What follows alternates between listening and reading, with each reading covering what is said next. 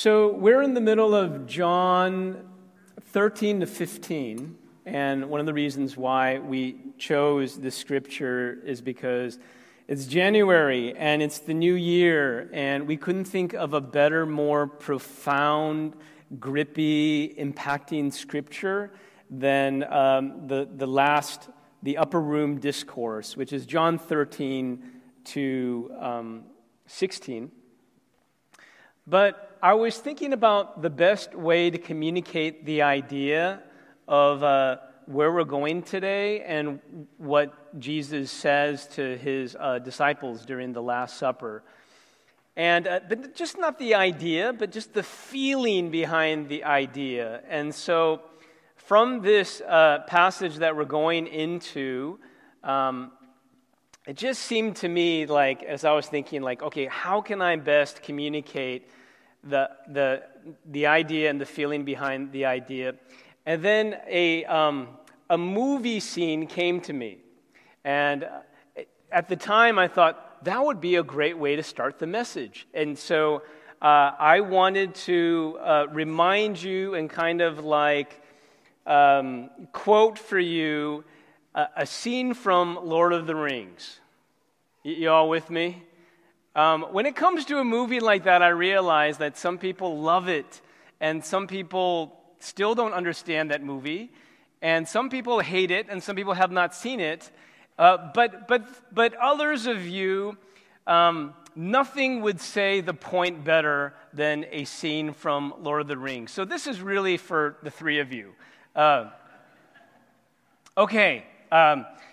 Frodo is standing at the water's edge. It's the end of the first movie. And his hand is open, and there is the one ring to rule them all in his palm. You all with me? The three of you, are you with me? And in the background, running in the woods back over there, is Samwise Gamgee. And he's like, Frodo! Right? And he's running, right? And here is Frodo. He's at the water's edge. There's a river, there's a boat, and there's the other side. And in the distance, there's Mordor, right? And his mission is to destroy the ring. I mean, okay, so he's got this mission. It's in his palm.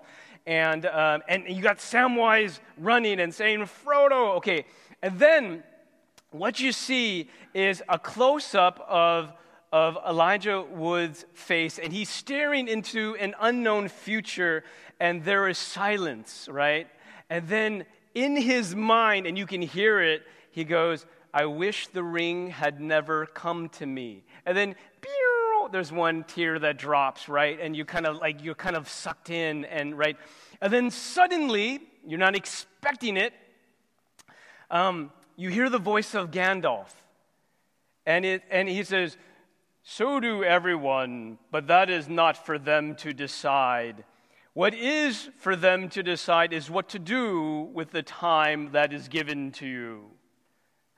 And then the music plays, and then Elijah Wood's face, and then there's this moment you can see just in his face because Elijah Wood can just communicate it so well through his dreamy eyes, right? And where the heart and the mind come together, and there's a steely resolve, and so he closes his fist, and then he runs, pushes the boat off, jumps in the boat, grabs the oar, and he is off on his mission, okay? But then in the background, you see Samwise, and he's like, Frodo, and he's like running down from the woods, and he stops at the water's edge, and he looks, and Frodo's there, and Frodo's kind of going, but Frodo's not turning back, and and he just thinks about it for a second, and then what he does, he starts running after Frodo. Now, he can't walk on water. It's not that kind of story, so he's starting to sink. He's like, Frodo, and then he's basically underneath the water. And what Frodo does is he turns around, and then you see Samwise Gamgee in the water, and he's sinking, right? But before that, he says this. He goes, Frodo says, I'm going to Mordor alone. And Sam says, of course you are. And I'm coming with you. And he turns back, you can't swim. But Sam doesn't care. And he's starting to drown. And then you're seeing like Sam, he's floating in the water. He's about to drown. And all of a sudden, a hand comes in the water and grabs Samwise Gamgee, pulls him into the boat. They embrace. And then Sam says, I made a promise, Frodo. I made a promise. Don't you leave him, Samwise Gamgee. And I don't mean to. And then then they embrace, and then they're off together on this journey. I'm done now. Thank you. Oh, yeah, that was pretty good, actually. Now, Frodo goes on this journey that brings new meaning to the word pain and the word suffering. He goes through just unspeakable agony, and it is a journey that Frodo partakes that is impossible to do without Samwise Gamgee, right? There's no way that Frodo can do what he's called to do without Samwise. And if you know, Samwise, who used to be his gardener, is now his helper, his companion, his friend, his advocate. One time, Frodo has like nothing left in the tank, and you guys remember Samwise like, well, if I can't carry the ring, I'll carry you. And he picks up Frodo, and they go up the mountain. You guys remember that scene? You guys? And then to the very end, Frodo cannot do the mission. There's no way he's going to do it without Samwise Gamgee. And arguably, Samwise is the real hero. Does anyone know where I'm going with this today? You're like, 3 of you are in tears. The rest of you are like, I lost the rest of you. But the big idea of the scripture that we're going in today is that God has called each one of you to a very difficult mission. I don't know if you have felt that recently. Can you put the mission in a very pregnant sentence? The mission is to live a life of self-giving love. Let me put it like this. I mean, Jesus says, love one another as I have loved you. What kind of standard is that? Jesus is saying, as I have loved you, you love one another. This is the love where the Lord of the universe gets on his knees and washes dirty, smelly feet, all right? And then Jesus turns to them and says, that's what I want you to do for each other for the rest of your lives, okay? Now, let me just put it like this. I think of my friend who is struggling with this. She works all day. She comes home and she cooks dinner for her kids and she helps them with homework. And then her husband comes home late and he's cranky. She says to me, how am I supposed to be kind when I got nothing left in the tank?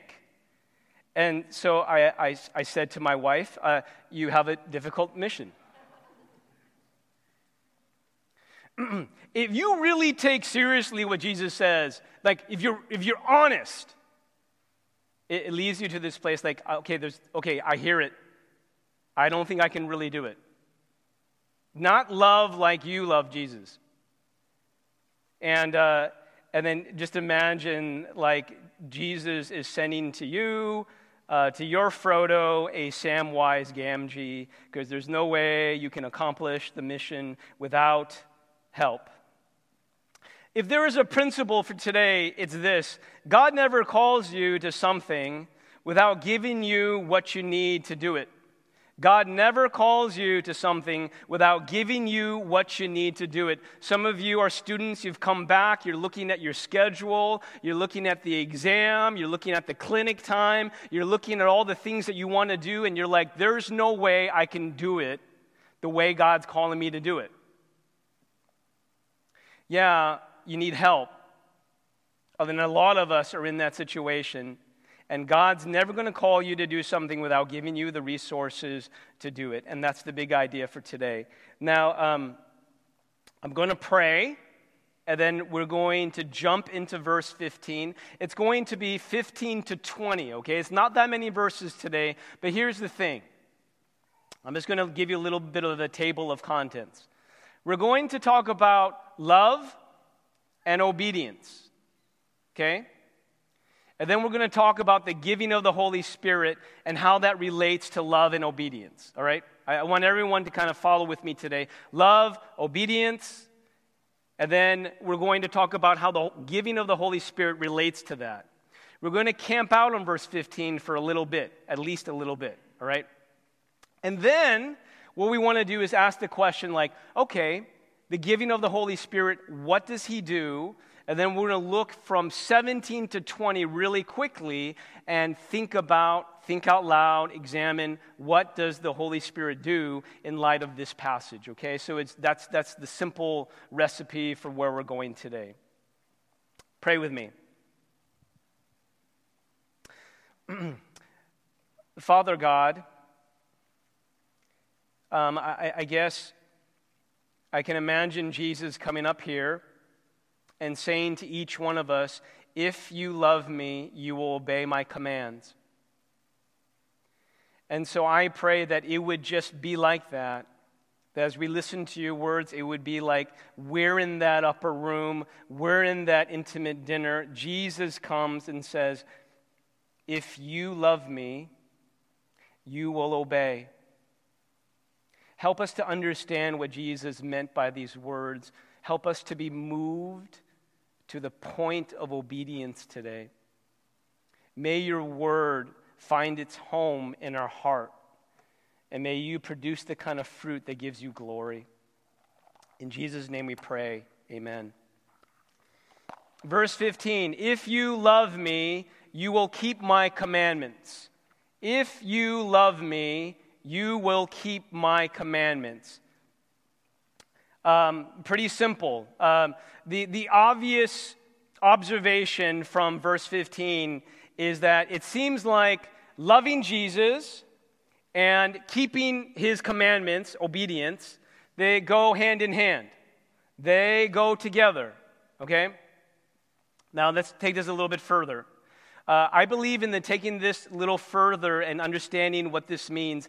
I think there's a front door way of understanding this and receiving it, but I also think there's a back door way of receiving this verse as well, okay? Front door way, what do I mean by that? What I mean by that is like if you really love Jesus, it will flow into obedience. If you love Jesus, that love will work itself out. There'll be an evidence of that love. What is the evidence of that love? Well, it's obedience. It's keeping the commandments of Jesus. And so the measure of that love is not demonstrated in the height of feeling, but in the follow-through of obedience. Do you really love Jesus? Do you really love him? Well, let's not look at the depth or the height or your poetry. Let's look at the output of obedience. So this front door way of understanding this verse, it invites self-examination. It invites repentance. There is a lot there. But let me also just say there's a backdoor way of reading this too. Now, my background, my cultural upbringing, as an Asian American, I come from an overachieving background, and so I read this sort of in a different way, and I read the when Jesus says, "If you love me, you will keep my commandments." I read this like Jesus saying, I don't just want your obedience. I don't just want your dutiful, obligatory performance. What I want is your heart. I want your devoted heart. And if your heart is with me and you love me, then it's going to flow into a beautiful kind of obedience. And it seems like that is what Jesus is after, a devoted heart that flows into a beautiful obedience. Now, when I became a Christian, I read a book. It was about spiritual disciplines. And again, I come from a very performance-oriented background. It's very broken. And so when I became a Christian, I decided I'm going to become a very good Christian. I don't want to be a C- Christian. I want to be like I want to be an A+ Christian. And so I read this book, and I'm like, I'm going to do everything this book is saying to do. I'm going to hit those quiet times. I'm going to read the Bible, and I'm going to join this ministry. I'm going to try to do everything right. And I was doing that, and I call this a certain syndrome where you have busy hands, but an empty heart. Busy hands, empty heart. And that was me. And I was doing that for about 2 years. This is at the end of college. And at the end of the 2 years, I couldn't do it anymore. I got burned out. I didn't feel like doing quiet times, and so I didn't do them. And I didn't feel like doing ministry, and so I just stopped doing them. And finally, at the end of 2 years, I realized, finally, Jesus is not after my busy hands. He's after a devoted heart. And that devoted heart works its way, yes, towards busy hands, but a beautiful kind of obedience. Let me give you another story that I hope might put some legs on what Jesus is talking about. So recently, I was talking to my son in the car, and we're talking about preparing our family for missions. And it was like in May or before that, we told Ryan and my kids, we feel called to the mission field. And so he understands, and quite honestly, when he heard it, it was hard for him to process. And so we've just been kind of talking to him about it here and there. But anyway, we're in the car. This is not too long ago. And I'm asking him, hey, how do you feel about moving to Taiwan? Or it could be China, but it's probably Taiwan. How do you feel about moving to Taiwan? And he goes, Dad, I don't want to go. And I think there was some clarity in my mind at that point, because I think before, in one sense, because he's like 13 years old, I'm trying to appeal to his 13-year-old mind, which is there's good things in Taiwan too, just like there's good things in America. Let's talk about how good their boba is. Amen? And by the way, they have a really unique boba, and anyway, the food there is really good. But I didn't have much more than that, honestly, right? And so it's I'm trying to appeal to practical ways, but I don't have a great approach.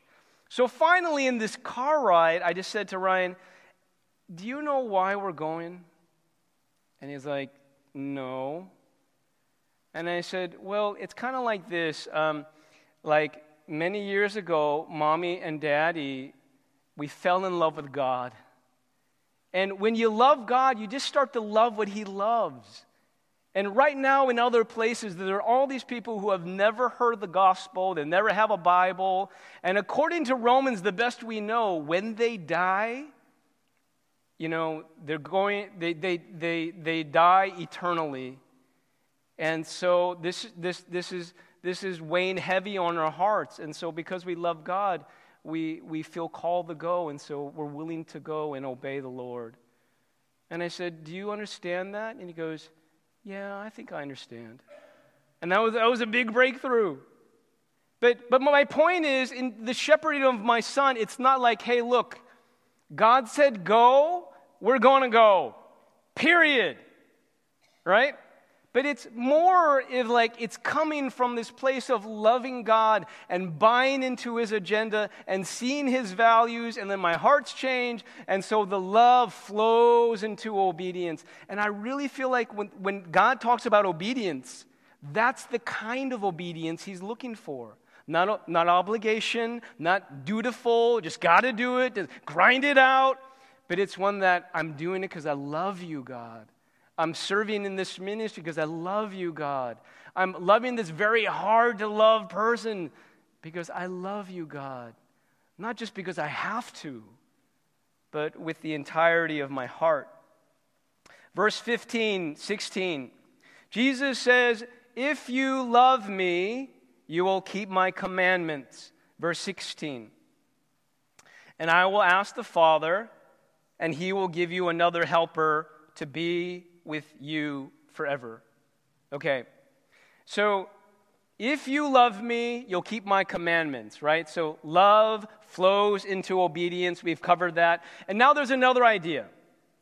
Jesus is going to pray.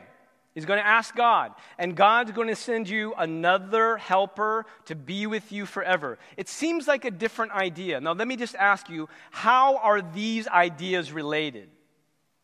Love flows into obedience. Jesus is looking for that kind of love and obedience. And by the way, I'm going to send you the Holy Spirit. Seems to be, in a sense, like a different idea. What I'd like you to do is just turn to someone next to you, and I'd like to see, are these two different messages? Are these two different sermons? How are they related? Why is Jesus talking about the Comforter when he has just exploded our minds with a big concept of loving and obeying? Why don't you turn to someone next to you and share. Just going to give you 30 seconds. Just check in. Go.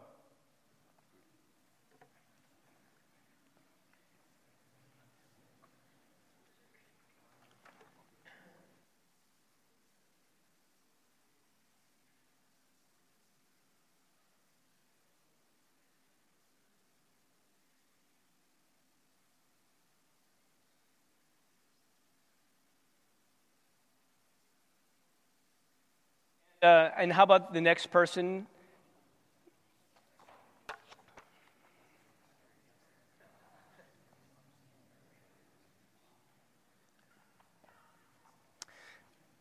Okay, I want to give you my take on this. When I was reading this scripture, and I've been meditating on this scripture the whole week, it wasn't really clear to me exactly what the relationship was. That was one of my questions.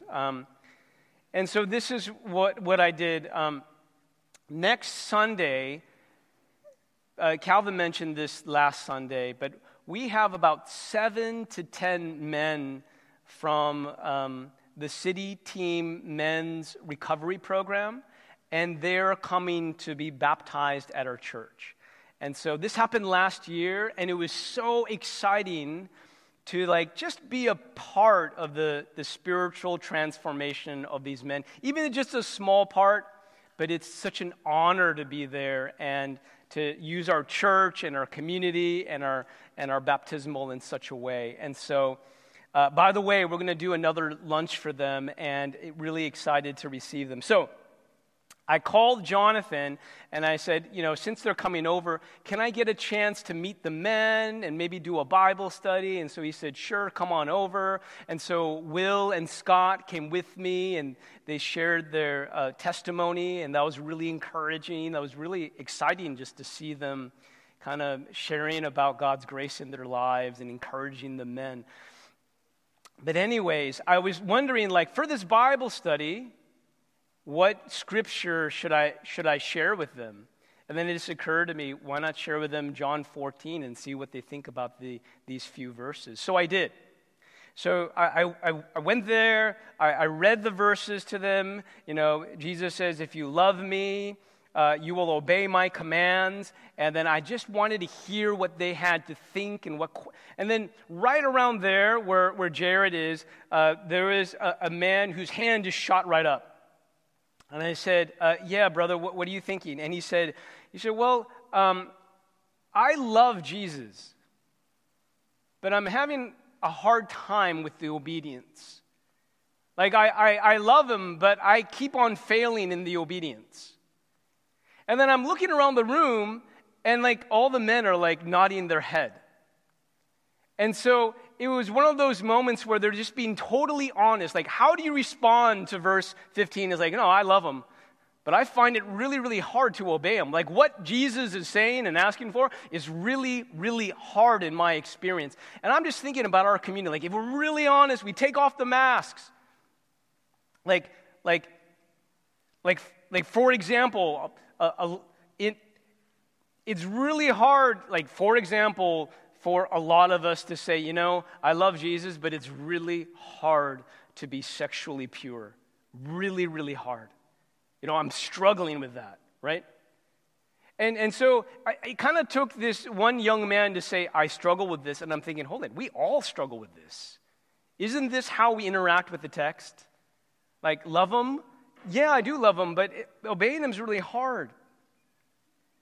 And so suddenly, I'm in the middle of this Bible study, and it dawned on me, that is exactly why we have verse 16. I mean, it kind of goes like this. Jesus says, if you love me, you will obey my commandments. And our honest is like, Jesus, I do love you, but I find it very hard to obey you. And then imagine Jesus said, okay, right, I know this, I get it. And that is why, verse 16, I'm going to pray to God the Father. And God the Father is going to give you another helper. And that another helper is going to be with you forever. In other words, I get it. I know you need help. But I'm not calling you to do something without giving you what you need to get it done. And so the resource comes in the form of the Holy Spirit. And so Jesus asks God, and God gives us the Holy Spirit. Now, let me talk a little bit more about the helper, and then we're going to ask the question, like, okay, what does the Holy Spirit do? So Jesus says, I'm going to pray, ask God, and God the Father is going to send you God the Spirit, who is the helper. Did you know that the New King James Version, instead of the word helper, it says the comforter? Like a really, really big shoulder to cry on. The NIV says advocate. This is more legal, like in a court of law. You have a lawyer who's going to argue your case with compelling arguments in a very logical and articulate way that pleads your case. The RSVP says the counselor. There's wisdom. He's right by your side. He is God the counselor who's going to whisper in your ear and give you really, really good sage advice. But I think my favorite is the ESV, which is the helper. Now, I think Tolkien would say the Samwise Gamgee, you know? The Greek word for the helper is parakletos. You guys want to say that with me? Parakletos? Which means called to one side.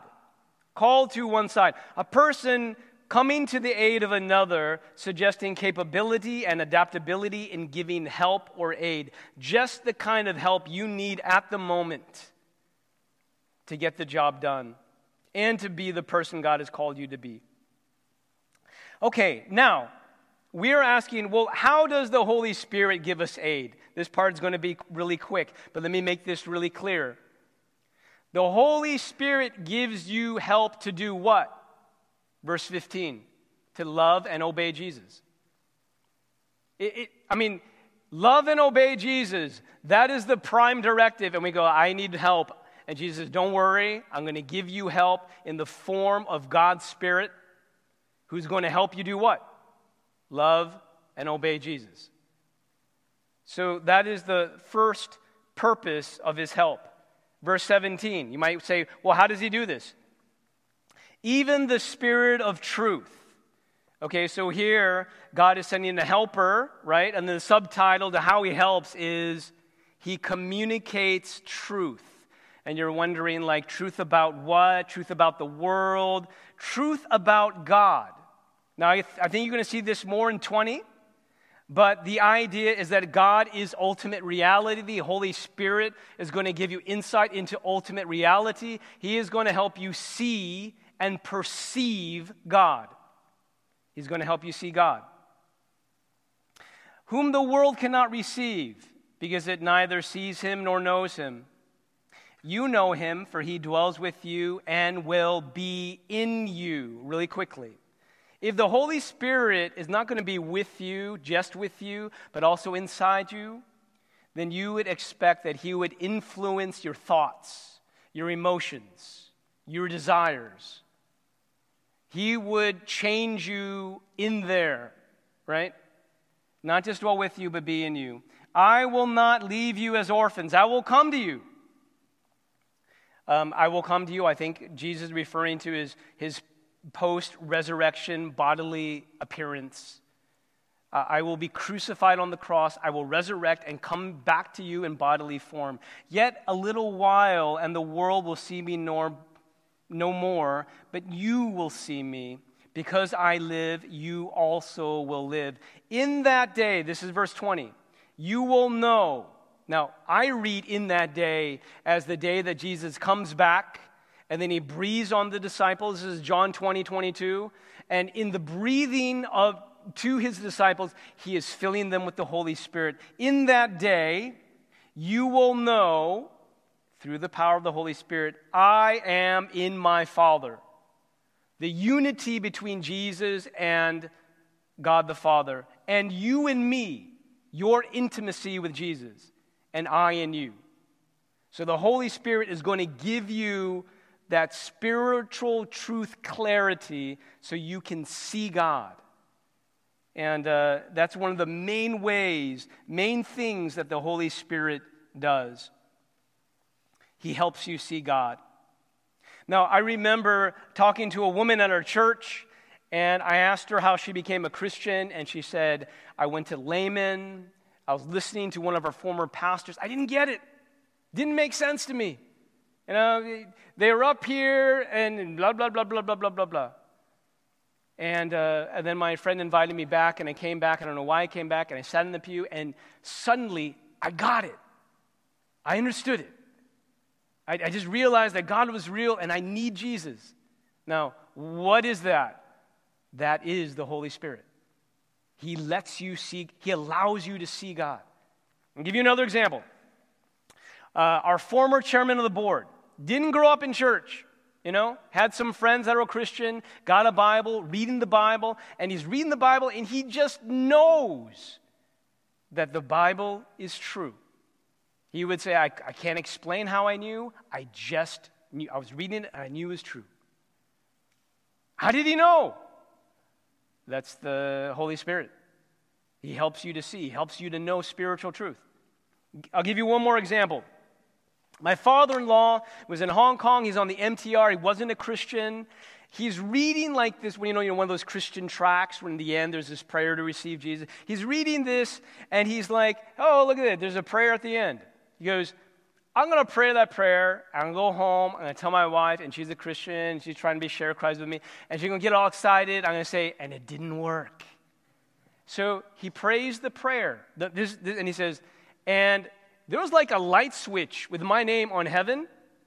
And at that moment, God flicked it on. And I have never stopped believing." What do you call that? That's the work of the Holy Spirit. He helps a person see God. Now, you're not going to love Jesus and obey him unless you see God. What does the Holy Spirit do? He helps us see God. I imagine that for many of us, our most desperate need, whether we realize it or not, is to see and enjoy God. How do we do that? Through the power of the Holy Spirit. I have one more story. Jeff Ho, would you come up here, please? Would you join me up here, brother? Okay, now I promised Laura that I was going to get a video of you up here, so let me just set this up a little bit. Here we go. Okay, everyone, this is Jeff Ho, and Jeff is a great guy. He has been coming to our church for about 2 years now. He joined the Best Home Group, which happens to be my home group. I'm just kidding. He is married to Laura, and he's one of our prayer ministers. If you ever get the opportunity to have Jeff pray for you, you will be blessed, okay? It's guaranteed. And he lives in Richmond. And one more thing, it's a fun fact. Whenever you invite Jeff to a potluck, Jeff will inevitably bring KFC. Is that true? Yeah. I know things. Okay. Now, Jeff, I'm just hoping you can kind of tell us your story, and then I have maybe one or two questions to follow up. But Jeff, would you tell us your story, like how you came to faith in Jesus? Yeah, so Jeff, my wife it's recording because my wife's flying right now back from business. So I actually grew up in San Francisco. I didn't grow up Christian. Even right now, I came from like probably many of you, a large immigrant Chinese family. And even right now, my wife and I are the only Christians in our family. So I didn't grow up Christian. I didn't really know God or go to church or anything. But it just so happens that my childhood friends, they all went to church. They were part of the Chinese immigrant church or Korean immigrant church.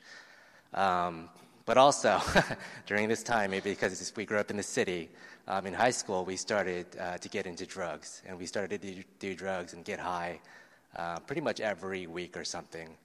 And during this time, I would just, for some reason, when we got high, we would just have these spiritual conversations.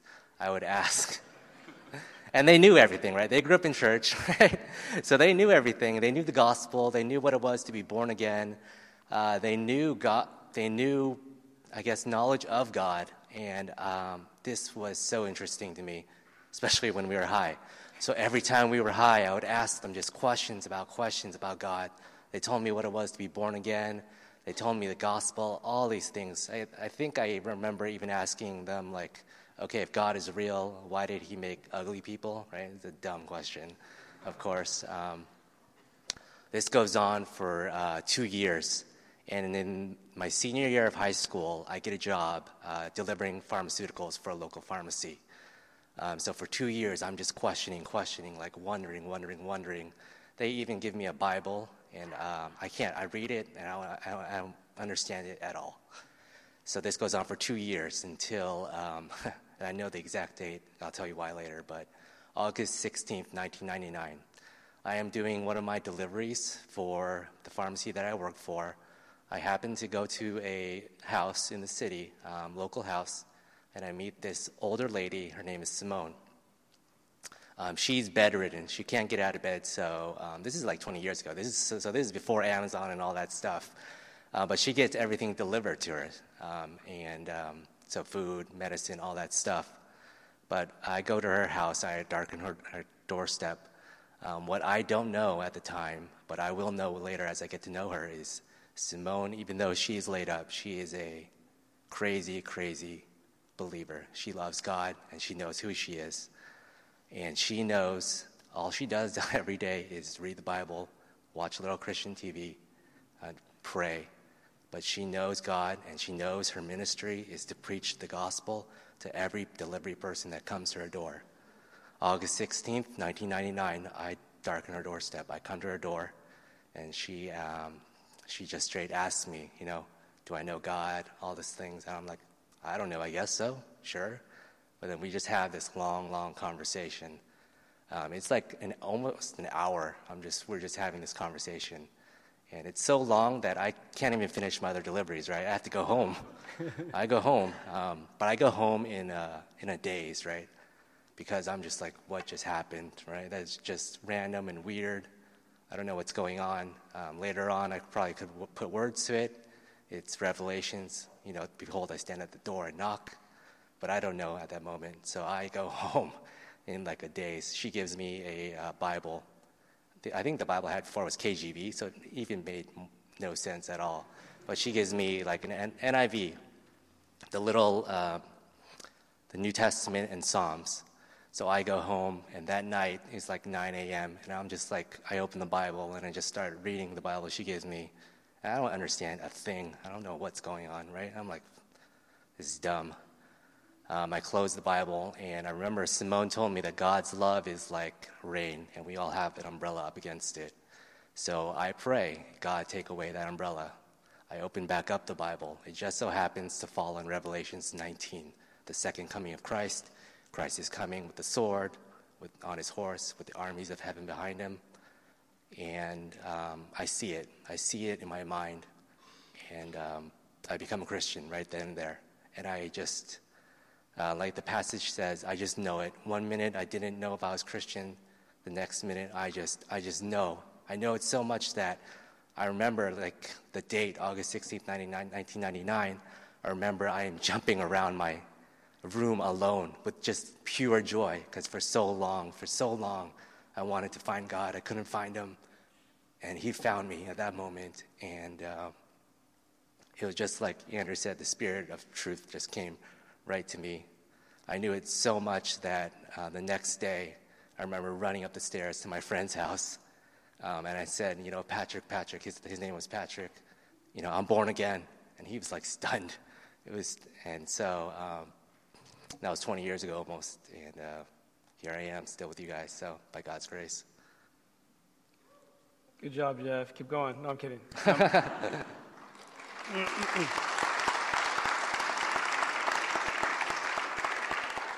Hey, do you mind if I interview you a little bit just in the context of John 14? Yep. Okay, so our understanding is that in this interaction of coming to Jesus, we're going to define that right now as loving Jesus and obeying Jesus. It seemed like in the middle of this, you got help, right? Mm-hmm.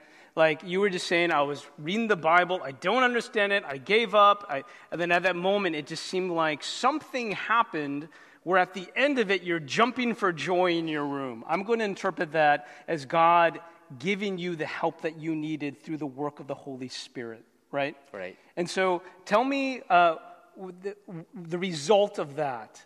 When the Holy Spirit helped you, how did he help you, I guess, is the question. Because you remember the exact day, right? I do, yeah. Okay, so it was very definitive. You're jumping around for joy. You're filled with the Spirit, and you've been born again. Mm-hmm. Okay, how did that help you, I guess, is my question. So after that, I understood the Bible at that time. Okay. I just started to read the Bible, like, just voraciously. He helped me with just having longing for church. You know, when I got to college the next month, I just signed up for every single fellowship out there. I remember marking the checkbox for worship. I didn't even know what worship was. I was not musically inclined, and so he helped me with. I was so excited that I found God that all I wanted to do was tell everybody, right? And so when I learned about missions, I was like, "You can do that?" I was like, "Yeah, sign me up." I signed up for any missions that came about. So it sounds like in the three things that you mentioned, it's like reading Scripture, mm-hmm. getting involved in church and community, and even going and doing ministry and missions. But what's the common denominator in all those? These are things that Jesus called you to do, right? And so the Holy Spirit inspired you, helped you in fulfilling what Jesus was calling you to do in all those three areas and more, right? And so we kind of see the Scripture being celebrated and realized in your testimony in life, which is so awesome. Right? Yeah. Thank you, Jeff. Thanks for being up here. Thanks. Thanks for sharing that testimony. Good job, buddy.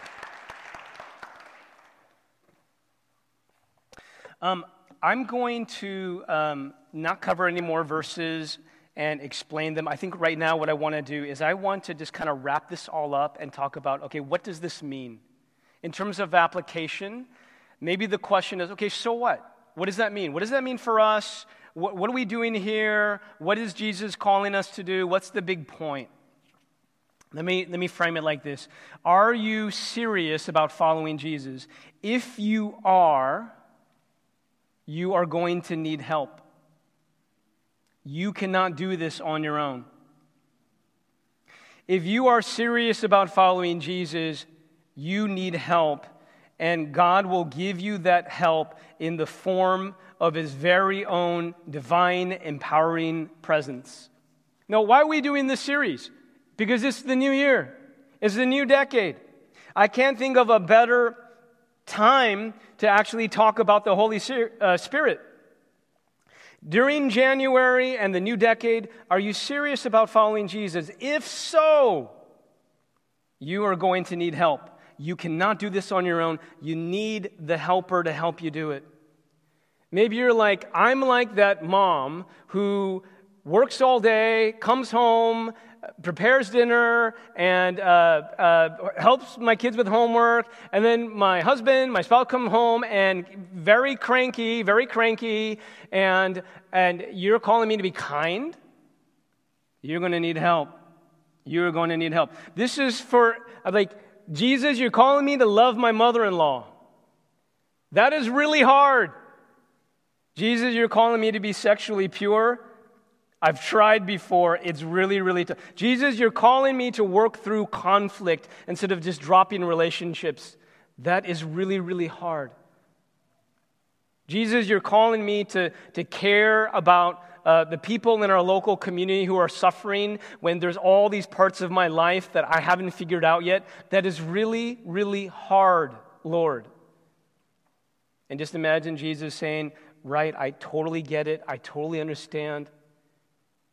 I'm going to give you help in the form of the Holy Spirit. He's going to help you love me. And one of the first ways he's going to help you love me is he's going to help you see me. And then when you see Jesus, then you will fall in love. And as you fall in love, then you will obey.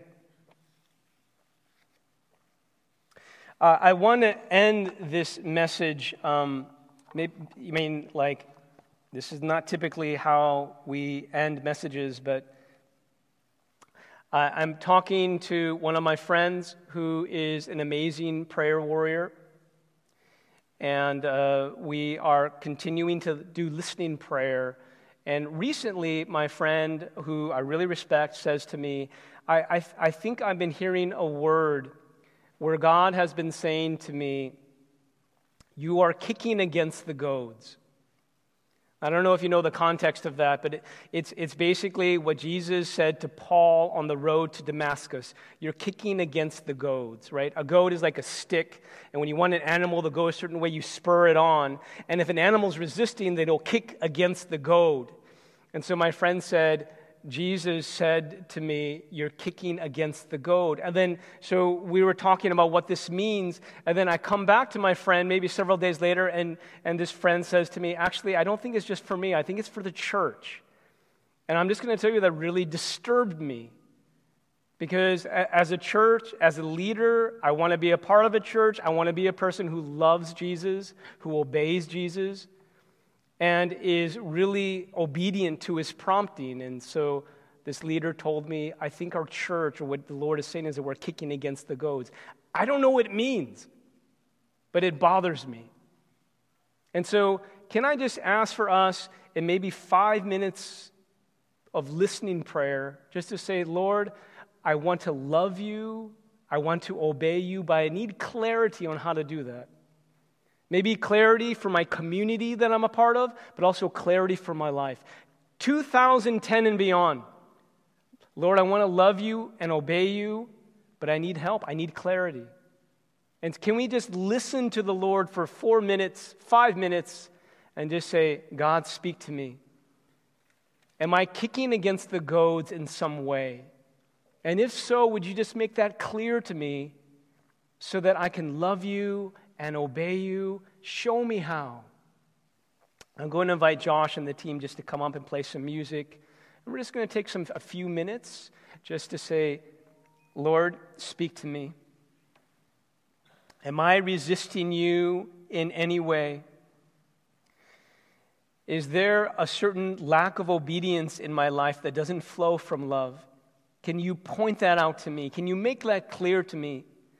And I bet you that if you incline your heart and listen, I bet you the Holy Spirit will whisper something into your ear. But let's just be in that posture of listening.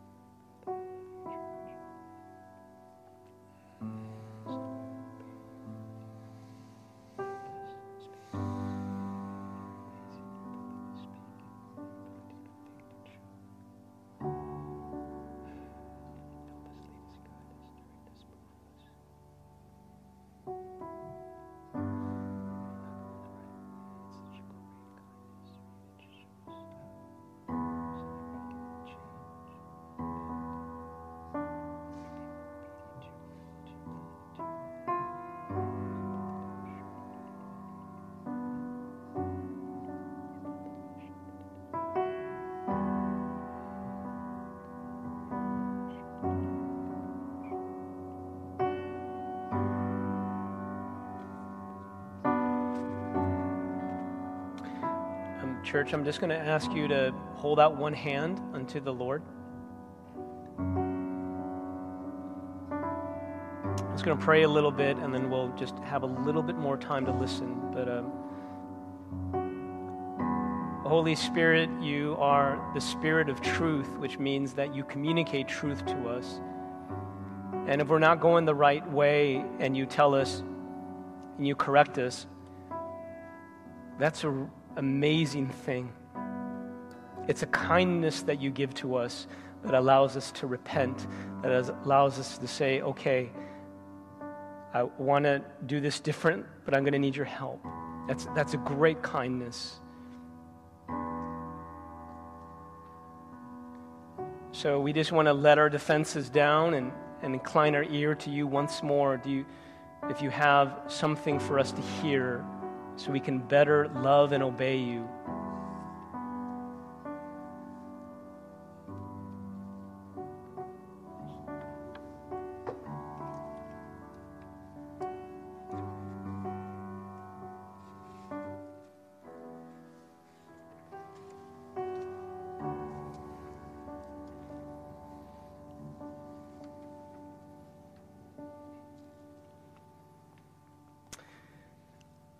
We pray this in Jesus' name. Amen.